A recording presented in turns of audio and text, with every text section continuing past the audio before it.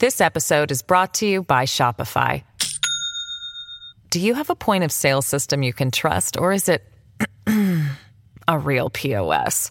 You need Shopify for retail. From accepting payments to managing inventory, Shopify POS has everything you need to sell in person.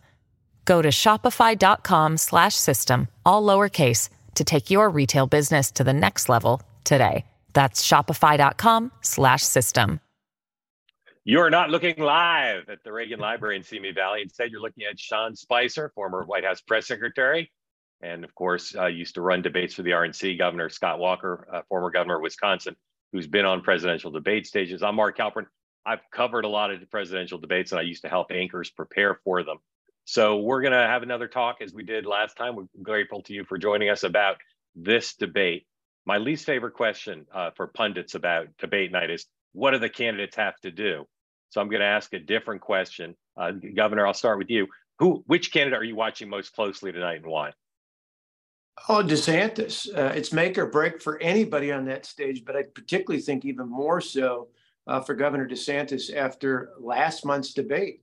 I think he performed fine. We talked about this before, both before and after that debate, but fine's not good enough. There is still a huge margin. In fact, he's waffled a little bit in the polls since then. And if he's going to not only reclaim the front runner of the second tier, but if he's actually going to make any kind of progress on President Donald Trump, he's got to start it tonight. Sean, I have a slightly different answer, but what's yours? I'd say 60-40. I have 60 that DeSantis has the most to lose, but Nikki Haley has the most to gain. I think as Governor Walker pointed out, he is sort of fallen back a little. But the chatter I hear among donors and activists is everybody who's dialing back on DeSantis is willing to give Nikki Haley that look, which I thought was interesting. And so I think she has the most to gain. That's not to say somebody else can't pop out, but as much as it is his to lose, it's hers to take advantage of.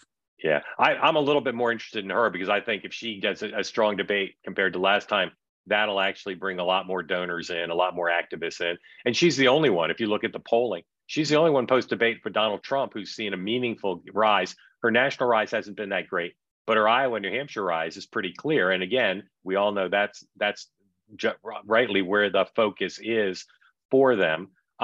I want to ask you guys both, and again, either you jump in. Let's say you were advising one of the candidates, regardless who it was, and they said, look, I think tonight's make or break. If I don't have a huge performance, if I'm not the story, if I don't catch attention, I think I'm done. What should I do? What's the answer? We saw lots of people try to break out in the first debate. No one did, but based on the polling, except maybe Haley. So what's the answer? If you're DeSantis, if you're Christie, if you're Ramaswamy, if you're Pence, what's the answer or DeSantis? What's the route to kind of throw the long ball and see if you can get a touchdown? Well, I think you absolutely have to do that, because right now, if you don't, I mean, I'm in a unique position in that after the second debate at the Ronald Reagan Presidential Library and Museum, where they're going to be at tonight, a week later, I got out of the race. It shocked everyone, probably including you guys. But I could see where things were going. In a 3-hour debate, we got 2 questions. I think it is even more decisive now than it was back then. Trump so what do you do? He was moving the right direction, but right now, so he is what do you do? ahead. I agree.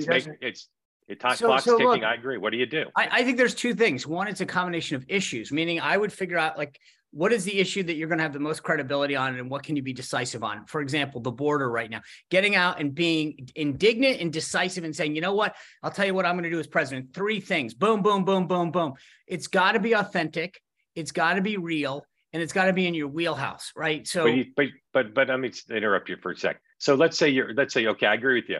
The border. DeSantis has said he'd shoot people with backpacks at the border. You going to outbid him on that? No, but my point, Mark, is that it's a combination, and this is what I was trying to get at. It's a combination of the issue and the tone and the tactic. Governor Walker was saying DeSantis was largely not present. I mean, he did fine. And I agree with that. It was a wash for him. He needs to be assertive in this debate. And I mean, almost like the pragmatic, informative Ramaswamy from last time. He's got to get up there with real solutions and say, you know what, you guys sit down. I'm going to tell you what the real issue is right now and how I'll solve it. I've said before, I'm going to shoot people with backpacks or whatever he said. And I mean it, because if we're going to take blah, blah, blah, blah, blah, but he can't be a wallflower this time. So it's not just the issue, but it's the tone and the tactics that he takes to get through. but he can't sit back and play prevent defense and hang on the 5-yard line. That's the difference. And the problem is, I was really interested in the last debate. I came out intrigued.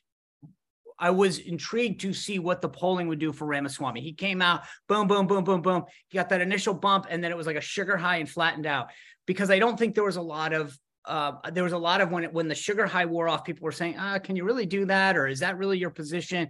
Or didn't you do this in the past? I think DeSantis actually has a record as governor, and he can say, you know what, guys, you all sit down. I've done this as governor. Here's what I'm going to do. Boom, boom, boom. And I think his donors and grassroots activists want to know, can this guy take Trump on one-on-one? And last time, I agree with everybody who said he passed, but passing isn't going to get donors. I thought you said that you had two suggestions. Did you do them both in there? No, that's what I mean. It's got to be a combination of issues and tactic. It can't just be, I'm going to say something. It's got to be the tone. It sounds like tone is key, particularly for DeSantis, right? He needs to reassert that he's the alpha, that he's the one. If you want to stop Trump, there's one big giant battleship that you can bet on, which of course he's lost a lot. And the chatter is that you guys hear too, the chatter about what he's lost with his donors, with the activists, which some of his endorsers, even in Iowa and New Hampshire, is more significant than what's said publicly. He's more imperiled, from what I hear. And again, I bet you guys hear the same thing. And if he can't quiet that tonight, I'll be curious to see how much he can raise this, when we get to the end of the quarter here. I think that's the thing that most imperils him is his super PAC's going to have money, but he may end up out of money and not be able to run a campaign. And of course, his campaign's expensive because he likes to travel in style, and he's got security and a big apparatus. And so he can't just, jump on US Air or Frontier and get where he needs to go. That's turned out to be a bit of a problem for him. I want to ask you about the 7 on the stage, right? Do you think if any of them said, I think the right thing to do tonight is to take on Trump directly? We saw Nikki Haley do that a little bit, and I think maybe she benefited from that.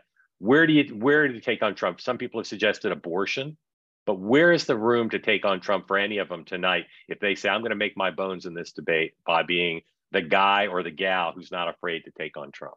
What's the issue? This episode is brought to you by Shopify. Do you have a point of sale system you can trust, or is it a real POS? You need Shopify for retail. From accepting payments to managing inventory, Shopify POS has everything you need to sell in person. Go to shopify.com/system, all lowercase, to take your retail business to the next level today. That's shopify.com/system.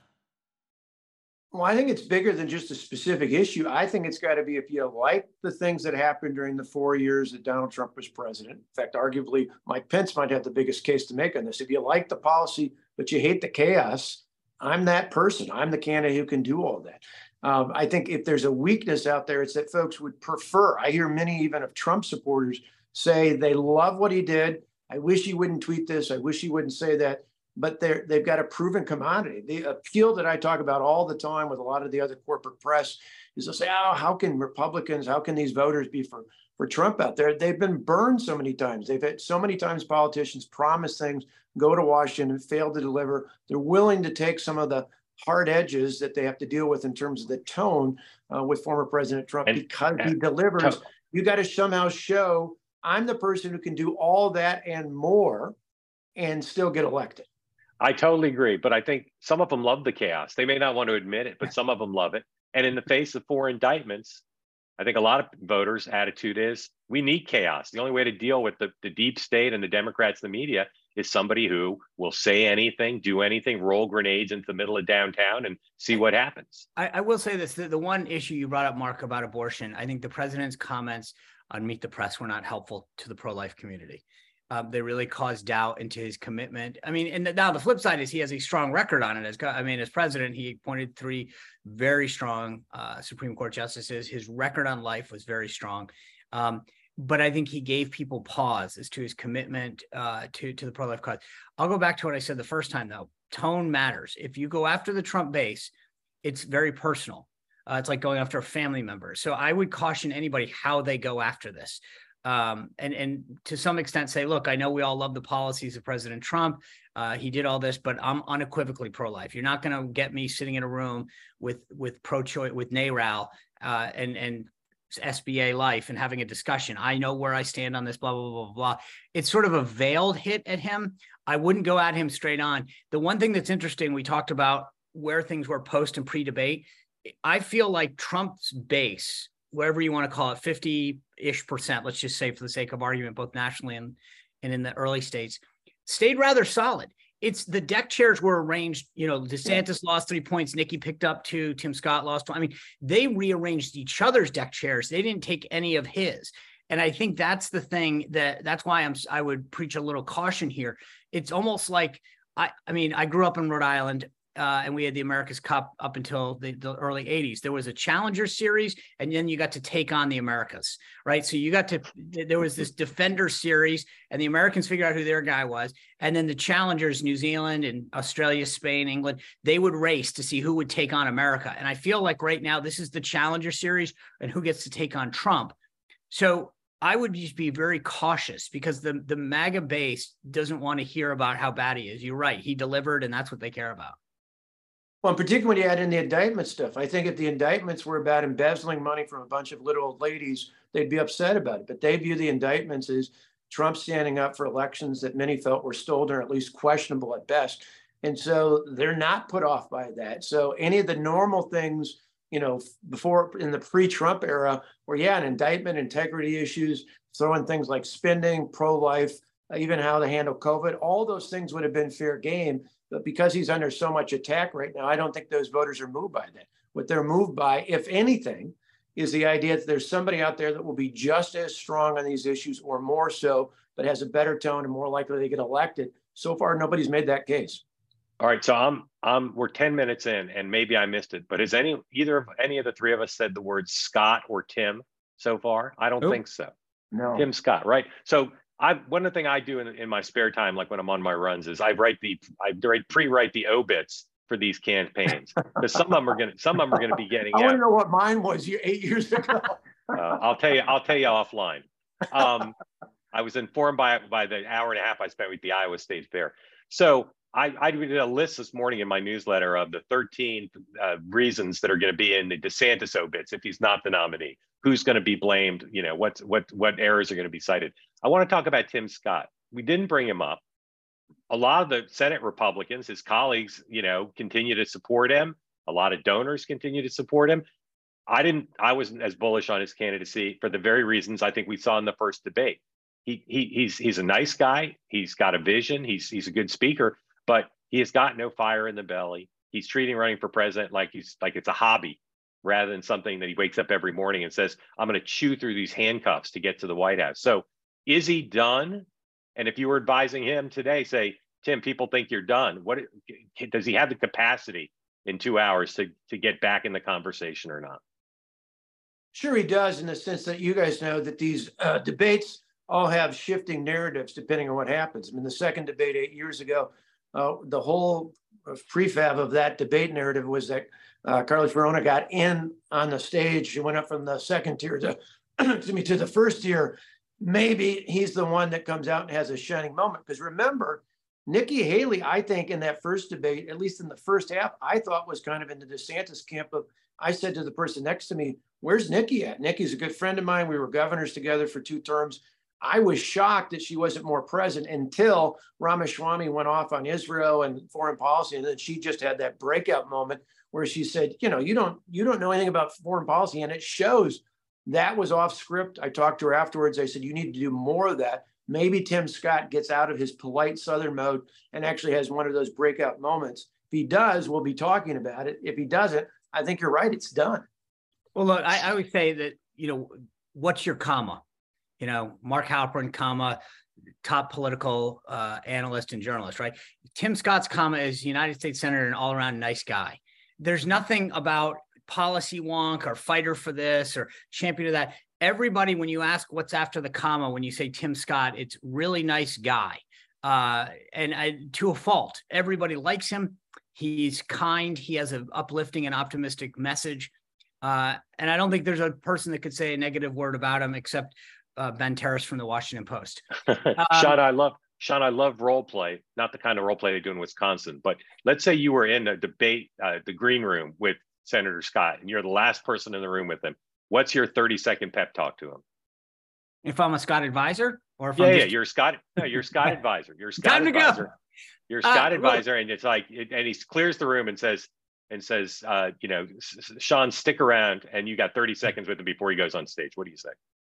Hello, it is Ryan, and I was on a flight the other day playing one of my favorite social spin slot games on ChumbaCasino.com. I looked over at the person sitting next to me, and you know what they were doing? They were also playing Chumba Casino. Coincidence? I think not. Everybody's loving having fun with it. Chumba Casino is home to hundreds of casino-style games that you can play for free anytime, anywhere, even at 30,000 feet. So sign up now at ChumbaCasino.com to claim your free welcome bonus. That's ChumbaCasino.com and live the Chumba life. No purchase necessary. VGW. Void where prohibited by law. See terms and conditions. 18+. I'll go back to what I said a moment ago. You got to be authentic and you got to be yourself. Everybody likes you. You're a nice guy. You get things done. At this time in America right now, we got real problems, both domestically and in foreign policy. Yeah. So get up right now and dance with me. The problem, Mark, is that right now he's got to convince people that this time requires him, and he can't be somebody he's not. He can't get up there and be indignant. That's not Tim Scott. I don't know that there's a role right now. I honestly don't. Unless he's playing for something else, but part of it is he's got to say, look, this is what we need right now. I'm the guy who can get it done. People like me, blah, blah, blah. I get it. It's not exciting, but he's not. Yeah, Donald Trump. I want to stay with Tim Scott for one more second and then move to something else. President Trump super well. I thought before the first debate that Tim Scott was moving towards being a mortal lock to be Trump's running mate. I now think if he has another performance tonight, Donald Trump's going to say, sleepy Tim, no energy, and this is hurting his chances. Not that he's running for VP, because I don't think anybody ever actually does that. But do you agree with me that if he has another bad performance, his Veep stakes stock goes down with Donald Trump? I never had his Veep stakes high enough anyway, because I think Donald Trump is convinced he needs a woman. Yeah, more likely than not. I would be a huge supporter of Tim Scott as vice president. He could step into the role. Again, can't say anything bad about the guy. He's really smart. He's got some great ideas. His policies are on. But anyway, so that's my VP 2 cents. But okay. I just don't. I think everybody wants to like him, but it's not there. This is not his time. He should be done after tonight, but he won't be because he's got enough money to ride him through for a while. But if he was anybody else, it would probably be it, unless he has a breakthrough. Yeah. Can I just ask one DeSantis question that I want to get you guys? Like, DeSantis announced after ad nauseum discussions that he's going to have this debate with Newsom on Fox. It's November 30th. I think that's the date. Yeah. I said this yesterday on the show. Like, I think that that's too far away. I think they thought this would be a nice waypoint, and it was going to be like between debates, and he'd get some action right before Iowa in January 15th, and it would be this huge primetime thing on Hannity. I have a feeling I wouldn't be surprised if Newsom says, "Hey, I'm going to cancel this. I don't want to debate the third."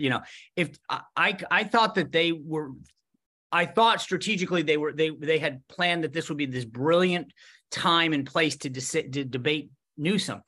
I'm wondering if it's going to be too late. Yeah. Look, their frustration, I know, is everything they try to get attention just doesn't work. The Trump power, super force is just too strong. And I do think they wanted this sooner. The problem is this was like, negotiating for the Vietnam peace talks. They had to negotiate the shape of the table, and would there be an audience, and would there be videos? I think they made a mistake if they did want it sooner, which I agree with you. If they're going to do it, they should do it sooner. They made a mistake. They had all sorts of demands about stuff that Newsom just wouldn't go for. And so, they both doing other stuff. Sean Hannity's got other stuff. So it wasn't like urgent to get negotiated. And then I think they just, the dirty little secret about DeSantis, as far as I'm concerned, which goes into the scheduling question, is he spends an enormous amount of time out of necessity flying around the country doing fundraisers that aren't bringing in very much money. And so he didn't have that much time on his schedule between debate, the Republican debates, needing to be in Iowa, needing to raise money. I know part of the negotiations were that as well. It should have been August 30th. If he had any sense, it would be September 30th. Yep. You wait till November 30th, you're done. And I think it's, again, a good example of Washington consultants who are acting like he's the front runner when he's been the front runner of the second tier. 100%. If he had any brains, his campaign had any sense out there, they'd do it right away, because it may be the only thing that saves his fundraising. He has a knockout blow with Newsom, which is really hard because Gavin Newsom's good. But see, you're hitting the nail. You guys are both right. I mean, who cares whether there's a live audience and a table or whatever? He needs this right now. He needs to show I can be the David that takes on Goliath. I can be the guy, like, look at what I did to Newsom. I can do it to Trump. I mean, I'm with you. But this was he should be the guy that says, I'll debate you anywhere, anytime. Exactly. I don't care exactly. if it's in the capital of Sacramento, I'll be there. I agree with what you guys are saying, although I will say I still think at this point he's got to try everything. But it seems to me it diminishes him to be debating a Democrat who isn't even running for president. But at this point, the die's cast. I want to ask you about Trump, right? Team Trump seems still 100% dead set against debating. No interest in it. Don't think it helps him. Trump himself, as I understand it, like typical Donald Trump, muses, maybe I need to go, whatever. I still think if there end up being debates on the ground in Iowa and New Hampshire, that those are harder to miss without a backlash. But what are you hearing? What are you thinking about whether he continues to skip them and whether he pays a price if he does? It is Ryan here, and I have a question for you. What do you do when you win? Like, are you a fist pumper, a woohooer, a hand clapper, a high fiver? I kind of like the high five, but if you want to hone in on those winning moves, check out Chumba Casino. At ChumbaCasino.com, choose from hundreds of social casino style games for your chance to redeem serious cash prizes. There are new game releases weekly, plus free daily bonuses. So don't wait. Start having the most fun ever at ChumbaCasino.com. No purchase necessary. VGW Group. Void where prohibited by law. See terms and conditions. 18+. Well, Ronald Reagan was a good example in 1980. He spent less time in Iowa than he should have, and I think it was a shocker to him and his campaign. They lost. He went on to obviously have success in New Hampshire, even though Reagan grew up next door in Illinois and actually worked in Iowa for a couple of years on the radio. So if they're paying any attention to history, they'll know you cannot ignore early state voters in that regard. Having said that, I think he doesn't get in any sooner than that if need be, unless there's a big shift after tonight's debate. Yeah, I think it's two things that will determine the factor: the number of candidates that remain in and the percentage that they get. So if a bunch of candidates drop, but they still, his lead grows, not their lead, then I think that's a problem. Or, so in other words, if three candidates drop out, Donald Trump goes from 50 to 62, he's not going to debate them, number one. Number two is if the opposite happens, if enough of them drop that he feels like it's a binary choice, he will get in. But barring that, no way. What if DeSantis got out after this debate or after the next one? Do you think a lot of his vote would go to Haley, and therefore we might be back to people talking about a two-person race? Is that conceivable? Sure. Yeah, I mean, it's not a guarantee, but even there, it could be a two-person race, but it's still one of those where it's two. If it went down to that, it's two people with a huge gap. But Sean's exactly right about the debate stuff. Is why would you engage with any of these people if it's it's like who's going to be the runner-up to Aaron Judd last year in the home run derby? Nobody was close. So let's also remember the math here. DeSantis, let's call it 15%, generously speaking. If he drops out, let's say 10 goes to Nikki. She's at what, 20, 19?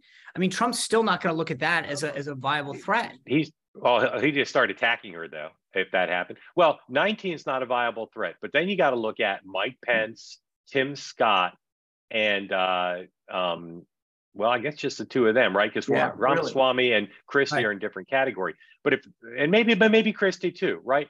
What if those three guys basically said, Pence, Scott, and Christie basically said, not in the cards for me. They face enormous pressure from Governor Reynolds, from Governor Sununu, Governor Kemp to all get out.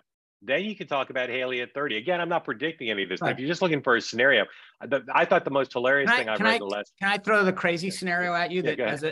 As I sit here in Virginia, there's a lot of big donors that I hear chatter from that believe that, and this is the double bank moonshot, that Virginia maintains the House of Delegates, picks up the Senate. Youngkin claims credit for it politically, and then is urged to get in. I get the filing deadline issue, right? That's the reality of he'll miss two, and Virginia's, by the way, December 18th, I think, or 15th. So I mean, you have a hard time making Virginia's. That being said, that is sort of the other bank shot scenario that DeSantis or someone drops out. The donors look to Youngkin, I think is the most viable outside option, and beg him to come in. I think he's the third most likely nominee now, and I've been a Youngkin skeptic and a late entry skeptic the whole way. But Governor, can you put your hat on though and say, if somebody came to you when you were governor, you hadn't gotten in, and they said, would you do this? I mean, would you look at this just sort of, I think there's the starstruck, which is, wow, this is awesome. Here's $50 million in donor money that's sitting in a super PAC waiting for me. But then there's the campaign reality, and you know this better than anybody. You don't just start a campaign like that. Where's your head at as somebody who had been a successful governor? I think you'd not only be flattered, but I'd say even more so with Glenn Youngkin. This is a guy came in with a very savvy business sense. I was struck by how thoughtful he was when I got to connect with him long before he was even in the primaries and before the convention. Part of his success in Virginia was that moment in time, but also part of it was he had carefully laid the groundwork. I think in the end, he'll treat this seriously, but I don't think he gets in. I think he just looks at the gap and says, unless Trump's numbers drop after this or the next debate somehow, some way, not just because of the debate, because of something else. He said, why do I want to be the leader of the second tier? I agree. Raise your hand if you like Paul Ryan. If you like Paul Ryan and you think he's smart, raise your hand. No, I'm serious. Raise your hand. I think he's a smart guy. I told he's smart. Yeah. All right. So the I funniest thing to say we're not fourth graders. I'm not going to raise my hand. Can I back up one I should have looked around to see what Ramaswamy said. I want to tell my Paul Ryan story, but the one period I want to put on the end of this is that I think the one factor that's the X factor for Youngkin is he is unbelievably smart, as Governor Walker said, in terms of as a business guy and a strategist. The one factor you have is you're term limited in Virginia. And no one remembers the guy who used to be governor. This is his one shot. And I think he says, you know what? Who cares? I'll take it.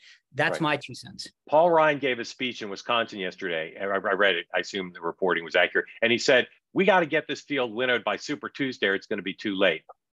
Earth to Paul Ryan.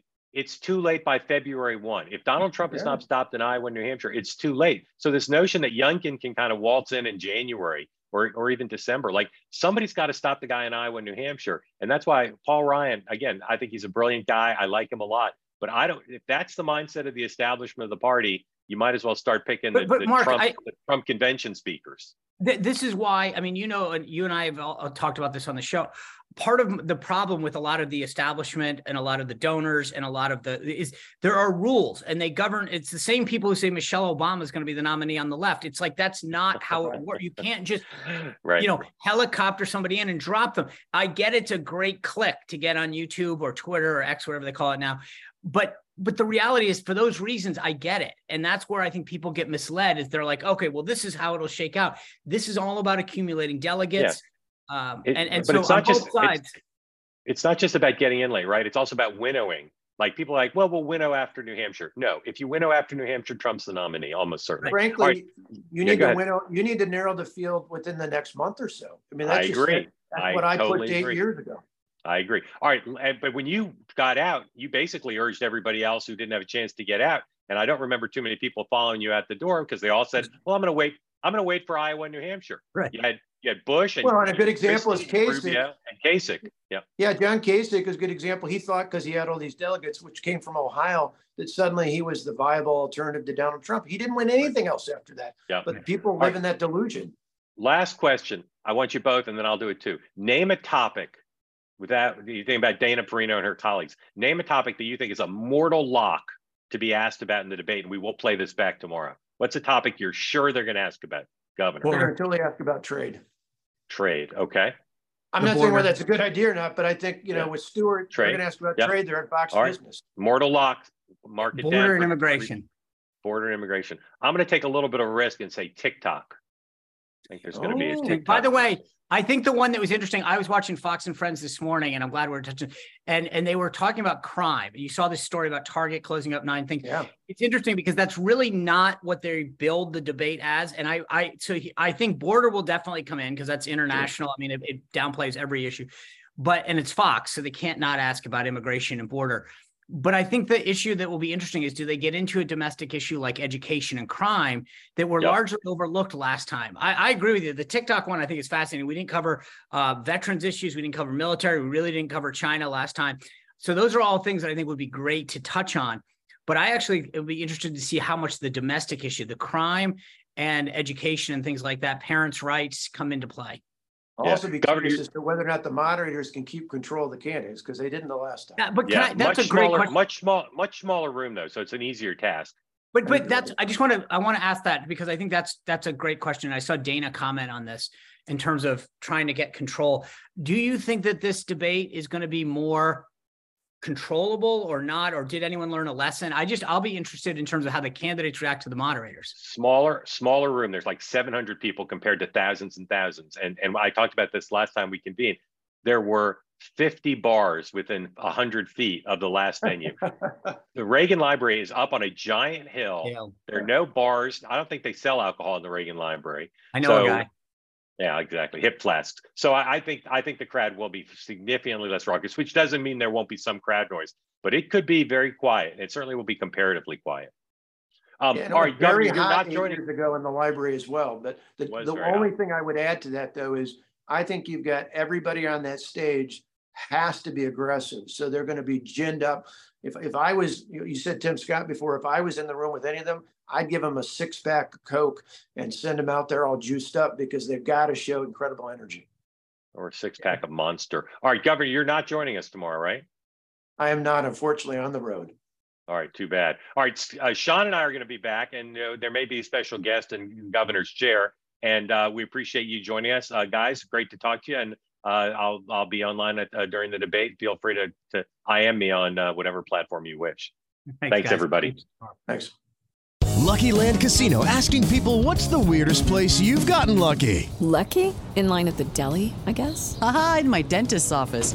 More than once, actually. Do I have to say? Yes, you do. In the car before my kids' PTA meeting. Really? Yes. Excuse me, what's the weirdest place you've gotten lucky? I never win and tell. Well, there you have it. You can get lucky anywhere, playing at LuckyLandSlots.com. Play for free right now. Are you feeling lucky? No purchase necessary. Void where prohibited by law. 18+. Terms and conditions apply. See website for details.